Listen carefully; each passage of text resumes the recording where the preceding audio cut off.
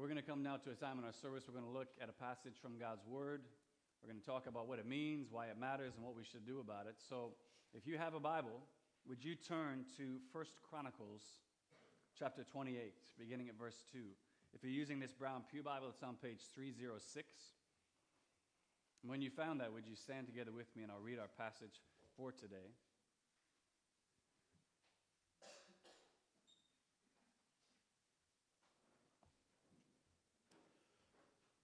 This is a sad day, and it's in a way we are concluding this series after God's own heart today, and I always grieve a little bit when I put away my commentaries for a series and have to start a new one, but it's exciting too. So let's conclude this exploration of the life of David today here. 1 Chronicles 28, we're going to start at verse 2. David has gathered all the elders and the officials of Israel and all the people together, his sons and family, and everyone's together. We read this, verse 2. King David rose to his feet and said, "Listen to me, my brothers and my people. I had it in my heart to build a house as a place of rest for the ark of the covenant of the Lord, for the footstool of our God. I made plans to build it, but God said to me, 'You are not to build a house for my name, because you are a warrior and have shed blood.' Yet the Lord, the God of Israel, chose me for my whole family to be king over Israel forever. He chose Judah as leader. And from the house of Judah he chose my family, and from my father's sons he was pleased to make me king over all Israel. Of all my sons, and the Lord has given me many, he has chosen my son Solomon to sit on the throne of the kingdom of the Lord over Israel. He said to me, 'Solomon your son is the one who will build my house and my courts, for I have chosen him to be my son. And I will be his father. I will establish his kingdom forever if he is unswerving in carrying out my commands and laws, as is being done at this time. So now I charge you in the sight of all Israel and of the assembly of the Lord and the hearing of our God, be careful to follow all the commands of the Lord your God, that you may possess this good land and pass it on as an inheritance to your descendants forever. And you, my son Solomon, acknowledge the God of your father. Serve him with wholehearted devotion and with a willing mind.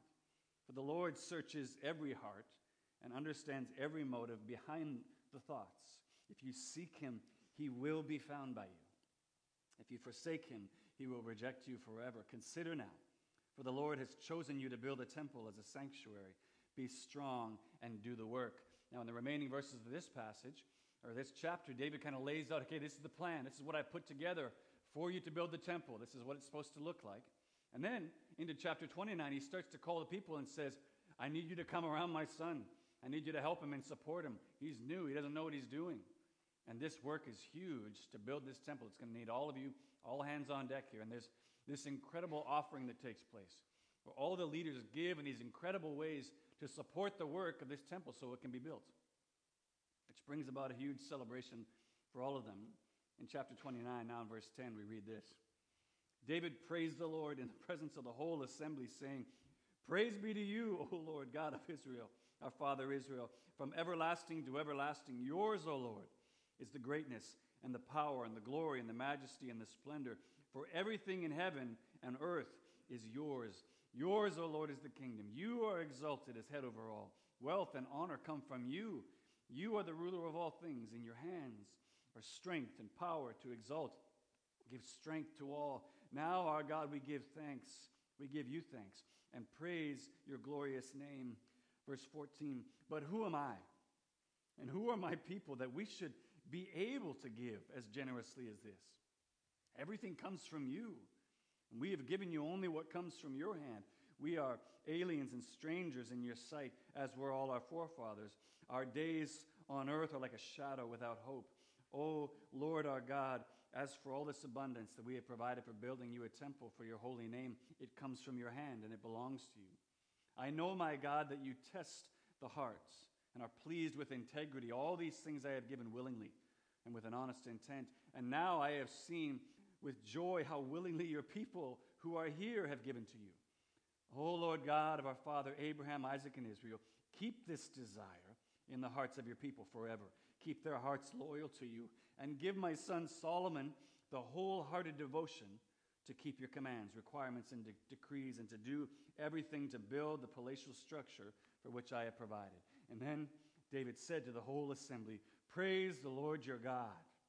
So they all praised the Lord, the God of their fathers. They bowed low and fell prostrate before the Lord and the king. This is God's word. You may be seated.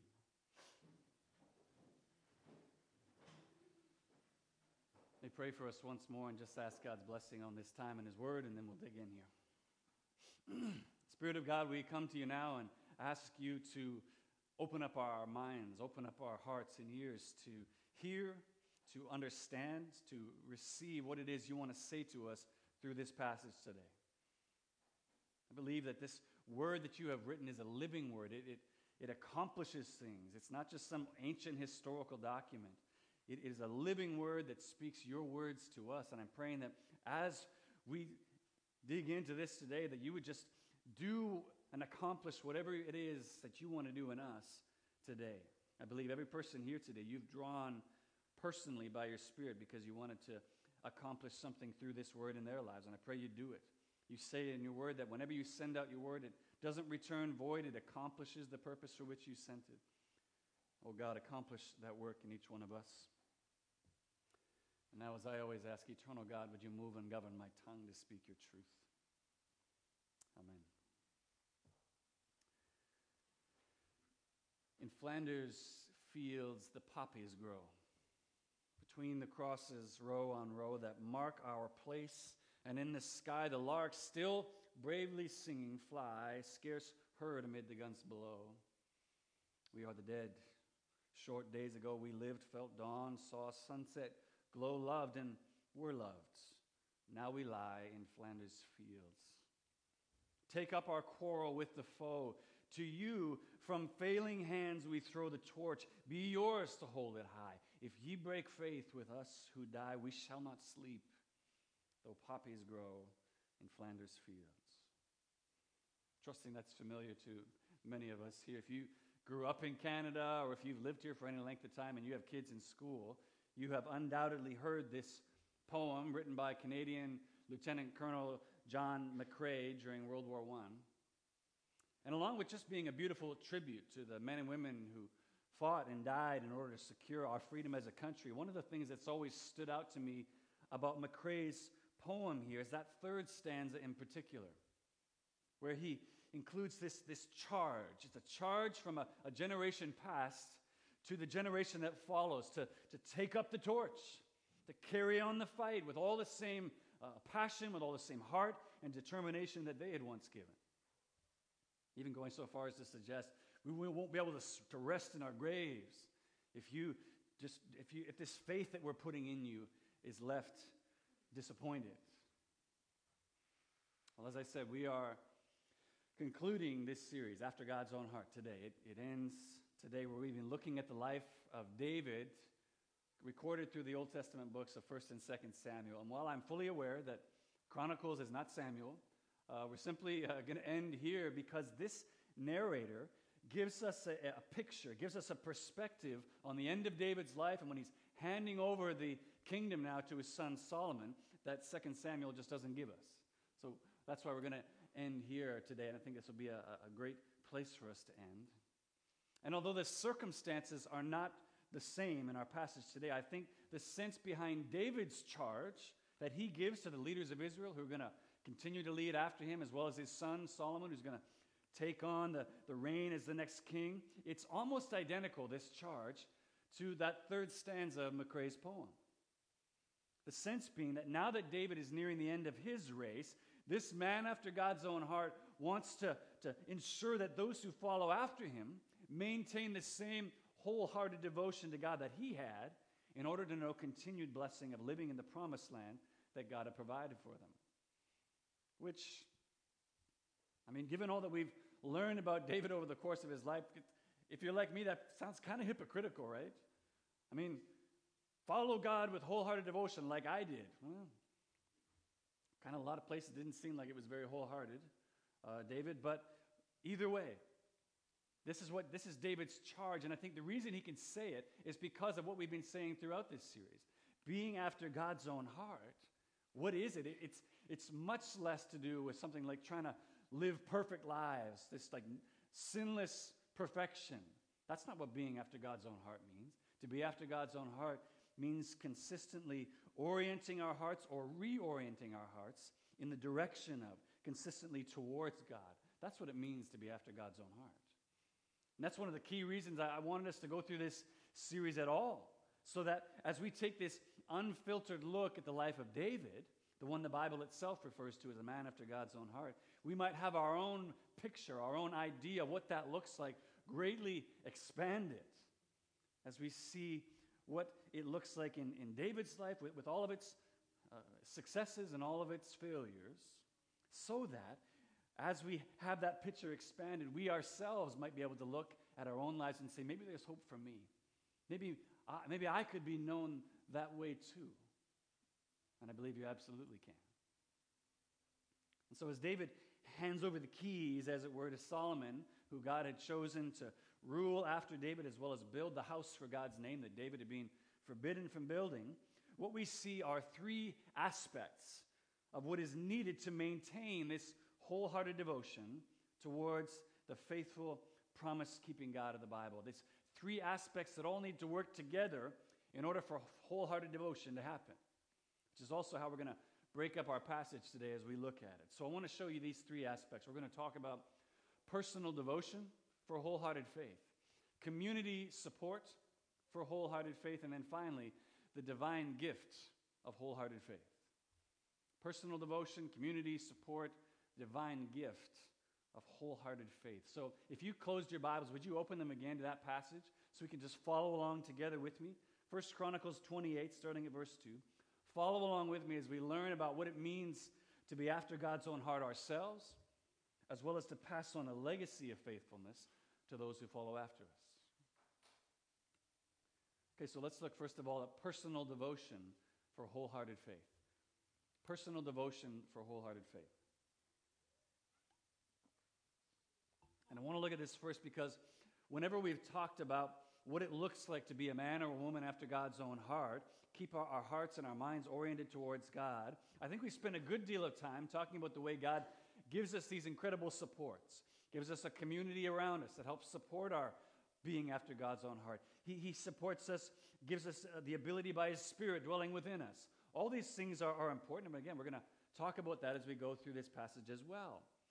And yet, I never want us to focus on those other aspects of what it means to have wholehearted faith to the exclusion of the essential need for personal devotion, for personal responsibility in that endeavor as well. That's needed too. And where you see this aspect included in David's charge here is in verses 8 through 10 of chapter 28. Look with me there. Here, after establishing Solomon as God's choice to rule after David, build God's house, which includes God's own charge to Solomon to hold unswervingly to his commands and laws, David gives this personal charge now, both to the people in general, as well as to his son Solomon in particular. He says, verse 8, "So now I charge you in the sight of all Israel, and in the assembly of the Lord, and in the hearing of our God, be careful to follow all the commands of the Lord your God, that you may possess this good land and pass it on as an inheritance to your descendants forever. And you, my son Solomon, acknowledge the God of your father. Serve him with wholehearted devotion and with a willing mind. For the Lord searches every heart and understands every motive behind the thoughts. If you seek him, he will be found by you. But if you forsake him, he will reject you forever." So there's a general charge to the people of all the leaders of Israel. We'll come back to that. That's in verse 8. But what I want to focus on here for a moment is this specific charge to Solomon in verse 9, where David calls him, you saw, to both wholehearted devotion along with a willing mind. Both of those things, wholehearted devotion and a willing mind, which I think is really significant because it shows that this wholehearted devotion that David is speaking of here is so much more than just like begrudging submission, just kind of like, okay, fine, I'll do it. Just checking the box of obedience. It's so much more than that. Wholehearted devotion is about a true willingness of the heart and mind that to obey God, that grows out of a gratefulness for all that God has done for him and for God's people. And what's more, as you read on in the second half of verse 9, you see David reminding his son too. He's saying, listen, as you're doing this, don't mess around. Don't try to play games with this. Don't be like fronting with people, trying to like look like you're doing it if you're not. Even if you fool everybody else, God is not fooled, he says. He sees right down to the thoughts and motives behind your actions. So the integrity of your heart here is so important. The willingness of your mind. What David is ultimately saying to Solomon as he takes leadership over Israel is, listen, your wholehearted devotion to God, the integrity of your heart before God, it's a necessary part of this whole thing. Your efforts are part of this thing. They matter. Your personal devotion matters to you. It matters to the people you're leading, and it matters to God who searches every heart.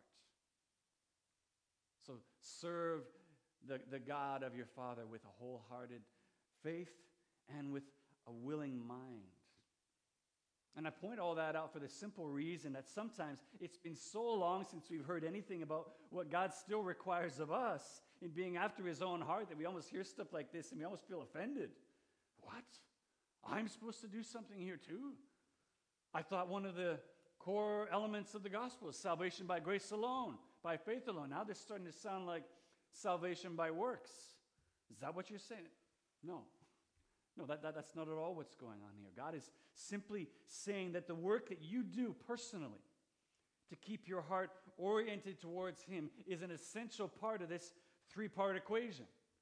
Your personal efforts are part of this. You join God in doing this. Unless you think this is just some kind of Old Testament pre-Jesus understanding, New Testament's not going to help you out either. There's all kinds of places where New Testament authors, Jesus himself, are going to say obedience to Christ is the evidence of your love for him, is the evidence of your devotion to him. So what are we supposed to do with this? How do we understand this? Well, I think the simplest way to understand how our own efforts play into being after God's own heart is in learning the difference between two key theological concepts: justification and sanctification. Justification and sanctification, two $10 theological words that we're going to talk about here for a second. I think you need to understand these because it helps us understand how do our own efforts play into this and how do they not. Justification, first of all, is a legal definition. This is a legal declaration of not guilty, of innocence, spoken over someone before a holy God. To be justified means not guilty. It means you are fully pardoned. Everything is taken care of. It's entirely the work of God, and it's an act of grace that cannot be earned. You can't do anything to earn justification. God is the one who does all of it. Sanctification, however, is an ongoing process. Justification is a one-time thing. Sanctification, an ongoing process where you work alongside the Holy Spirit in order to resist sin, resist temptation, to be able to grow in looking, spiritually speaking, more and more like Jesus. This is absolutely something that involves your effort and work. You work alongside the Holy Spirit. The only difference is that you're not obeying God in order to earn that righteousness. That part is taken care of now. All you're doing here is you're working alongside the Spirit. You're obeying God as an expression of your gratitude for a not guilty declaration spoken over you that we regularly prove day after day is not true by our actions and our thoughts. We are guilty. We should stand guilty before God, and yet here his declaration over us because of Jesus can now be not guilty. So we work alongside to try and line up those two pictures. What does a not guilty person live like? We're trying to line up what that looks like and with our lives to live more and more like Jesus.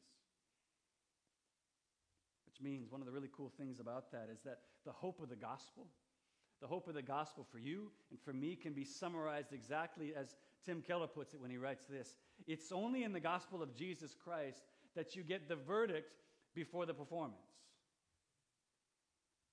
You get the perfect score before you've even taken the test. Only in the gospel of Jesus Christ do we find this, because he does the work for us. And now we simply obey out of a grateful thankfulness for that not guilty, not to earn it. So we shouldn't see this call to personal devotion and obedience for Solomon or for any of us here today, for that matter, as something strange or foreign to God's grace, but as identical to, for instance, the continued efforts required of a spouse following your wedding day. You've got this established relation now, but you work alongside with your spouse in order for that relationship to continue to grow. The relationship exists now, but now you're working together in order to deepen the relationship, to deepen the commitment and the love for each other so that your relationship can flourish more and more. Your wholehearted devotion to God expressed through things like daily time in His Word, prayer, giving, submitting your will more and more to His. Those things don't create a man or woman after God's own heart. They're the grace-driven efforts of a man or woman who already is. Which means to see your effort, your own personal devotion as somehow unnecessary, that's just the optional part of the equation, is really to presume upon the grace of God. And as we're going to see on here in our next point, it's also to presume upon the grace of others in your life as well. So that's personal devotion for a wholehearted faith. The next thing I want to look at with you is community support for a wholehearted faith. Community support for a wholehearted faith. And whether we're talking about the prophet Samuel, who anointed David, who mentored him through his life, whether we're talking about the love and protection of David's closest friend Jonathan, whether it was the loving redirection of David's wife Abigail, or even the rebuke of the prophet Nathan, we've seen time and time again how essential support of others in David's life is to keeping his heart consistently oriented towards God.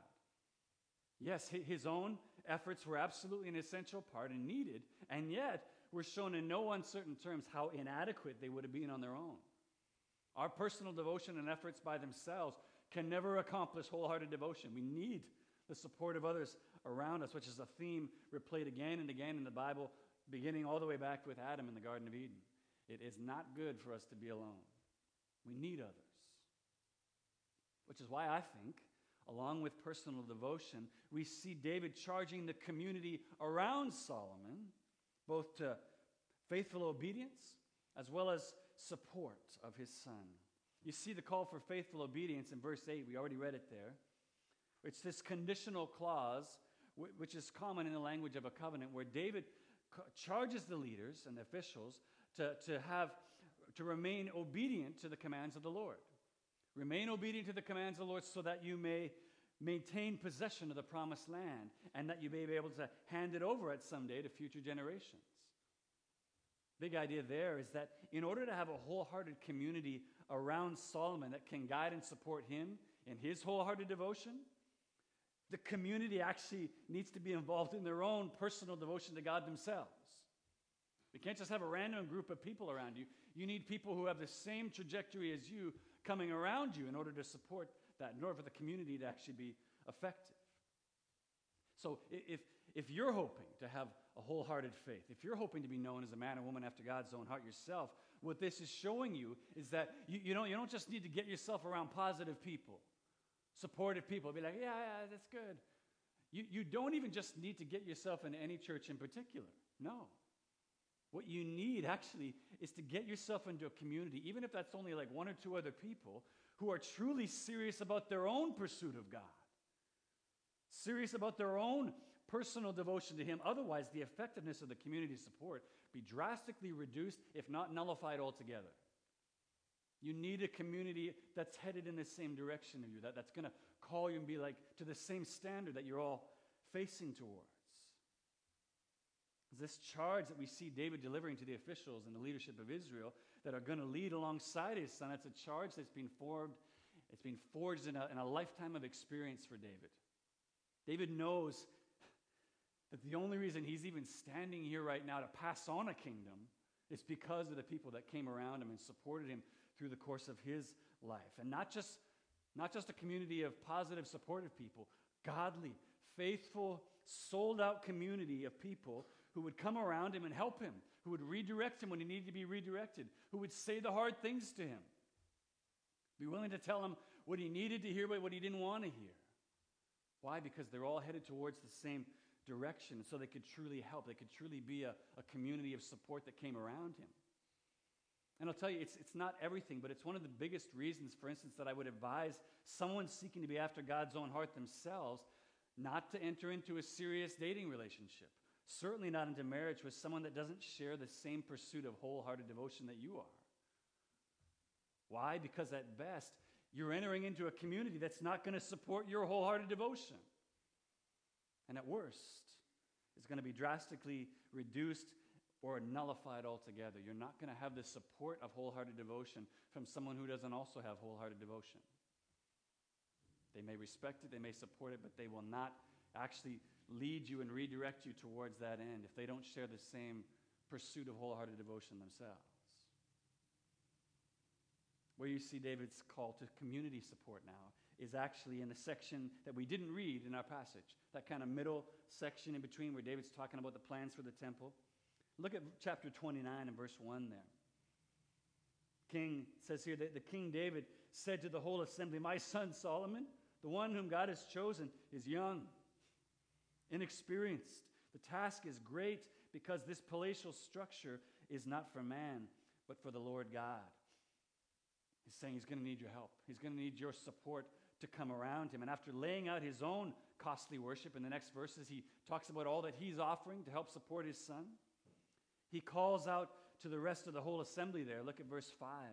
Second half of verse 5, he says, "Now, who is willing to consecrate himself to the Lord today?" Basically, he's saying, who's with me? Who's going to come alongside me and support with costly worship my son in order that this amazing, incredible task of building the house for God's name can be accomplished?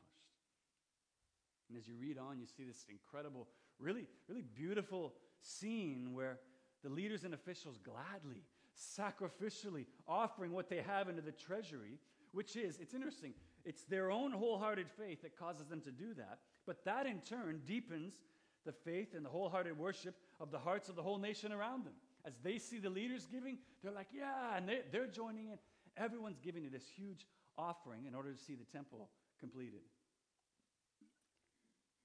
Look at verse 9 of chapter 29. It says, "The people rejoiced at the willing response of their leaders, for they had given freely and wholeheartedly to the Lord." David the king also rejoiced greatly, which is then what this very thing that inspires David, epic kind of psalm-like prayer that then follows in the next verses here. And I think a big part of this charge from David to the community that he was asking to support his son was also forged in a life of experience. It was forged out of his lifetime of struggle and difficulty. I think, for example, David's experience with Nabal had a profound effect on how he related to the understanding of how strong a pull possessions can be in our lives. How hard it is to just take our hands off and open up our hands with the things God has given us and offer them back to him. How easy it is to look to our wealth and possessions for a security, for a salvation that is only found in the giver of those things. And so David calls the community of leaders and officials to follow him in an act of wholehearted faith and sacrificially surrendering a portion of their wealth and of their possessions as an expression of what they truly valued most. Do you want to see this house for God's name completed? Do you want to support this work that God has called my son to? Offer as you see fit to do that. But it would also deepen their own wholehearted devotion as they did it, as they released their hands from things and were willing to give towards this in support.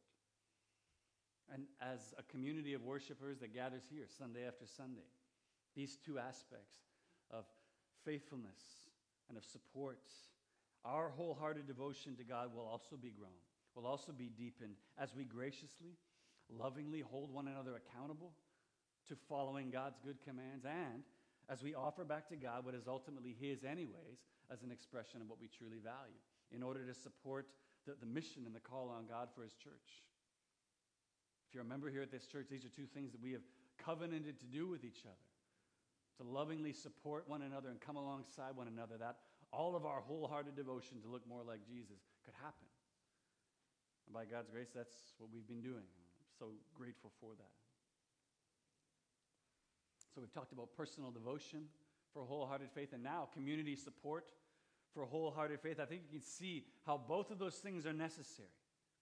and how presumptuous it would be to presume upon the support of the community to maintain wholehearted devotion without contributing our own efforts or personal devotion to the equation.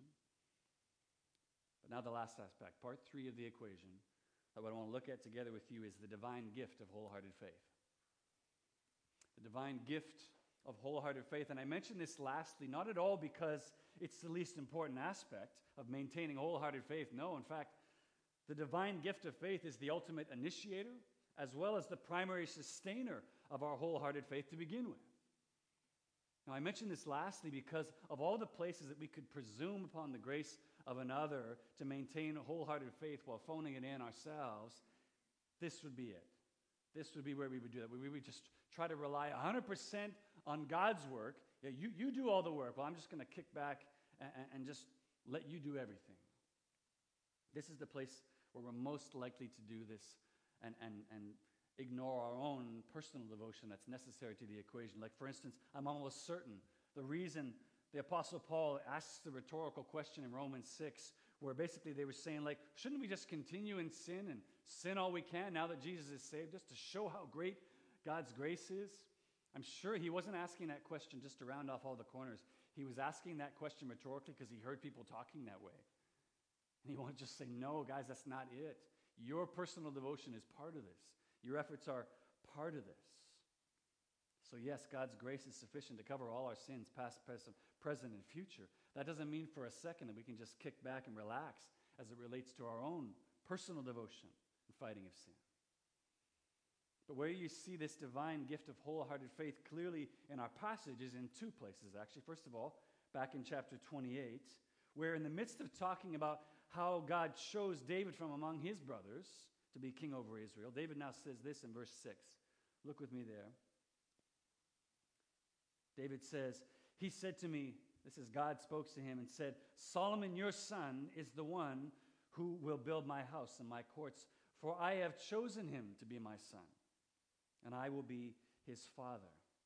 This is why I spoke of the divine gift of faith earlier as the ultimate initiator of wholehearted faith to begin with, because you see, without a word spoken about Solomon's worthiness, about his earning, about his suitability to be king, even his desiring to be a child of God, to have God as his father, God says, I'm the initiator. I am the initiator of this relationship between Solomon and myself. I chose him to rule. I chose him to be the one who will build this temple. I chose him to be my son and me to be his father, which means David clearly understood the faith that Solomon had to express wholehearted devotion, willingly in his mind, that was all towards God, as well as his appointment as king, as well as his desire to be the one who built the temple for God. All these things were as a result of the electing grace of God. God chose. He was the one that chose that he would have faith. He was the one that chose he would rule and be the one to build the temple. It's exactly as the Apostle Paul wrote later on in Ephesians chapter 2, in his letter to the Ephesian church there, saying in verses 8 through 10, for it is by grace that you have been saved, through faith. And this is not from yourselves, it is the gift of God, not by works, so that no one can boast. For we are God's workmanship, created in Christ Jesus to do good works, which God prepared in advance for us to do. I mean, even in that verse, you see the mingling of these 3 aspects, right? Yes, God created these works, but he created them for us to do them. All playing together in this cool mix of things. The second place you see the divine gift of wholehearted faith is on to chapter 29 now, in verses 18 and 19. Look with me there. As a part of David's prayer of gratitude for this incredible offering for the building of the temple, David prays this. He says, O Lord, God of our fathers, Abraham, Isaac, and Israel, keep this desire in the hearts of your people forever. Keep their hearts loyal to you. And my son, Solomon, give my son Solomon the wholehearted devotion to keep the commands, requirements, and decrees, and to do everything to build this palatial structure for which I have provided. This is why I also spoke of the divine gift of faith earlier as the primary sustainer of wholehearted faith. Because along with creating and initiating wholehearted faith, what's clear is that David also understands God to be the primary source of sustaining that faith throughout our lives as well. He's saying, God, that faith you created, Now sustain it. Keep it going. Keep their hearts loyal to you. Keep my son following after you. And what's incredible about that, and what should bring about and inspire that very same extravagant worship and praise in each one of our hearts as well, is if God has initiated that faith in you. It should bring about this exact same joyous celebration that we see David praising God for here, and all the people praising God for that apart from any earning, any effort, any worthiness on your part, again, Paul says it's God's gift. God in his mercy and love looked down on you and chose you in Christ to be his son or daughter. He chose you to be his son or daughter, rescuing you from slavery to sin, slavery to death, granting you full rights and privileges of an adopted child. That should inspire extravagant worship from us. But then, even on top of that, far beyond our abilities to maintain that faith over time, God promises to continually sustain it himself, to work alongside our own feeble efforts so that our wholehearted devotion may continue to be deepened and grown throughout our lives. Or as the Apostle Paul says elsewhere in Philippians 1:6, a verse many of you will know as well, it says, being confident of this, that he who began a good work in you will carry it on to completion until the day of Christ Jesus. Did you hear that? We can be confident of this. You can rest safely in this truth, that knowing that while wholehearted devotion requires personal devotion on our part, it is not dependent upon it. If you've spent any time in your life trying to follow Jesus perfectly for any length of time, you'll know that that's very, very, very good news.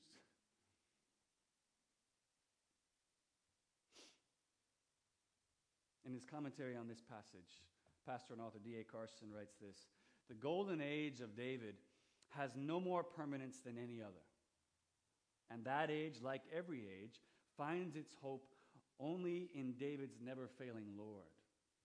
That's where the hope is truly found. And as we follow the life of this man after God's own heart over these past few months, I pray that, first of all, just as I said from the beginning of this series, that your understanding of what it means, what it looks like to be after God's own heart, to be a man and woman after God's own heart, has been greatly expanded, widened in the most amazing of ways as we've looked at this unfiltered life of a man that the Bible describes this way. For all of his many successes and victories, we also saw that David was a flawed man, failed God in significant ways that brought about devastation for him as well as his entire nation. And yet, despite his failings, despite his imperfections, David still, even into the New Testament, is still referred to as a man after God's own heart. And the hope is that in seeing that, in sitting in that reality over this past extended time together, that we might come to know and truly believe that whatever failures, whatever imperfections we may have in our past, however far off course you may have wandered in your life, that does not disqualify you from returning, does not disqualify you from reorienting your heart back towards God, seeking him and living a life where you can still come to be known over the course of your life in just this same way as David was, as a man or woman after God's own heart. I pray that you've come to truly know and believe that. Whatever is a part of your past, that you would really believe that and know that that could be true of you. But as D.A. Carson rightly just said, my prayer for each of us at the end of this series is also not that we would have some kind of special shelf of honor to put David on.